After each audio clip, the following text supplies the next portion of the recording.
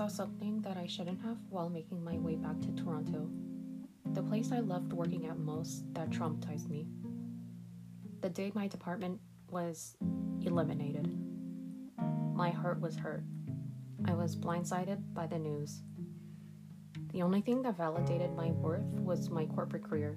Once my career was gone, I had nothing. I was nothing. Why is it that when layoffs occur, my generation tells others to place their love and loyalty towards family and friends? They act like everyone has a healthy and loving relationship with family and friends. The day I realized I was being abused at home years ago made me realize I don't have things like that. Loving family and friends is a luxury. Ideally, my love and loyalty should be spent on animals, music, exploring new places, and decolonizing my Asian heritage. I invested the past 5 years in corporate in a position I loved. In the past 5 years, I also learned day to day to stop hating myself and questioning my own decisions. It's hard, but I'm trying. At a young age, I believed being productive and obedient, specifically filial piety, would become earned love. But the truth I needed to accept is my productivity and obedience was not required to earn love. It's normal to want love.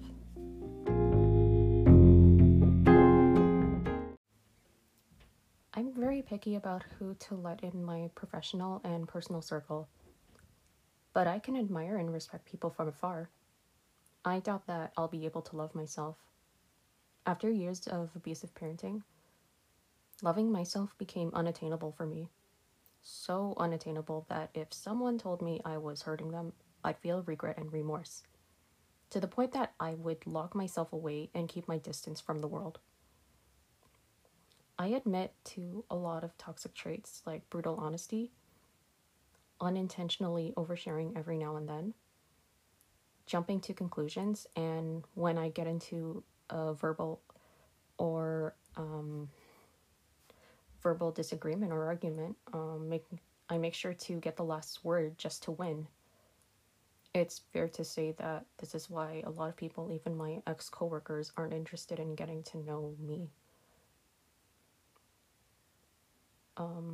I feel like I'm at a point in my life where if things were to get financially worse, I'm tempted to believe maid would be a good option. Living with suicidal ideation while estranged and unemployed does wonders to my mental health. I didn't ask to be born. I'll even let the car hit me while walking on crosswalks. How am I able to love myself if my parents never taught me? I hate myself in general, but I hate my family more because I was always living in fear of being yelled at or criticized. I couldn't stand up for my younger siblings because I was more worried about my own safety. Most of my days living with them was, I want to get out of here. I want to run away. I can no longer be associated with this family anymore. Now that I'm laid off, I wouldn't be shocked if former coworkers of mine formed a hate group towards me. In corporate, there's people who appreciate your work, but there's others that also hate you for it and want to bring you down. Plus, I was kind of petty and ended up bringing that flaw into my work life. My bad.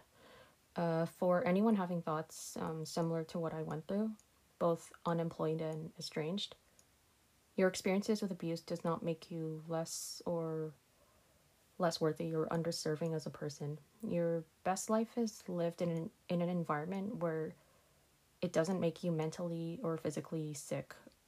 In fact, I learned to keep relying on myself more and to only ask for help once in a while. Humans just let me down. I learned that no matter how high performing I was at my job, I couldn't save my position, so all my efforts were just wasted. Maybe in a different timeline, I would be able to appreciate the external validation, but I can't. I choose to love myself in isolation because the world once told me or gaslit me into believing that my tragic past shouldn't define me.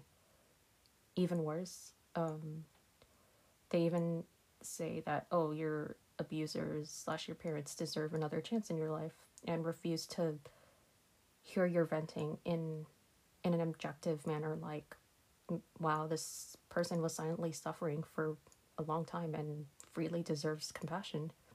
Instead, people like the abuse apologists so badly want to say to your face, shut up, I'm sick of hearing you complain. Another reason I choose to love myself in isolation is because living in survival mode while staying no contact from an abusive mother is the type of lifestyle society is ignorant about and chooses not to understand.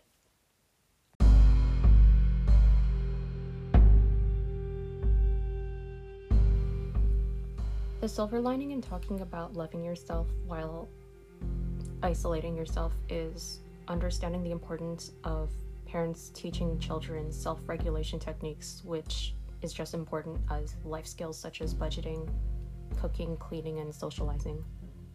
These days, people in my generation, the millennials, are really full of self-hating adults who need a one-on-one manual on reparenting their inner child. I'm aware of other generations dealing with the same things as me, but I'm just trying to be specific here. It's also important to understand that if anyone in your life refrains from talking about their own family, there's a huge chance that they went through a lot of ugly things for years and years, because I was also that person.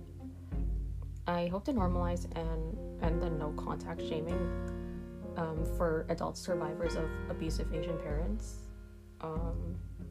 So if you're like full or part Asian, I feel like you shouldn't let other people dictate what's right for your mental health. Having your own space and being broke can sometimes be better than just living with emotionally abusive Asian parents, paying little to no rent while having your mental health just fall apart in front of you. The sad reality is we live in a world where abusers are glorified and those that stand up to abusers are scapegoats.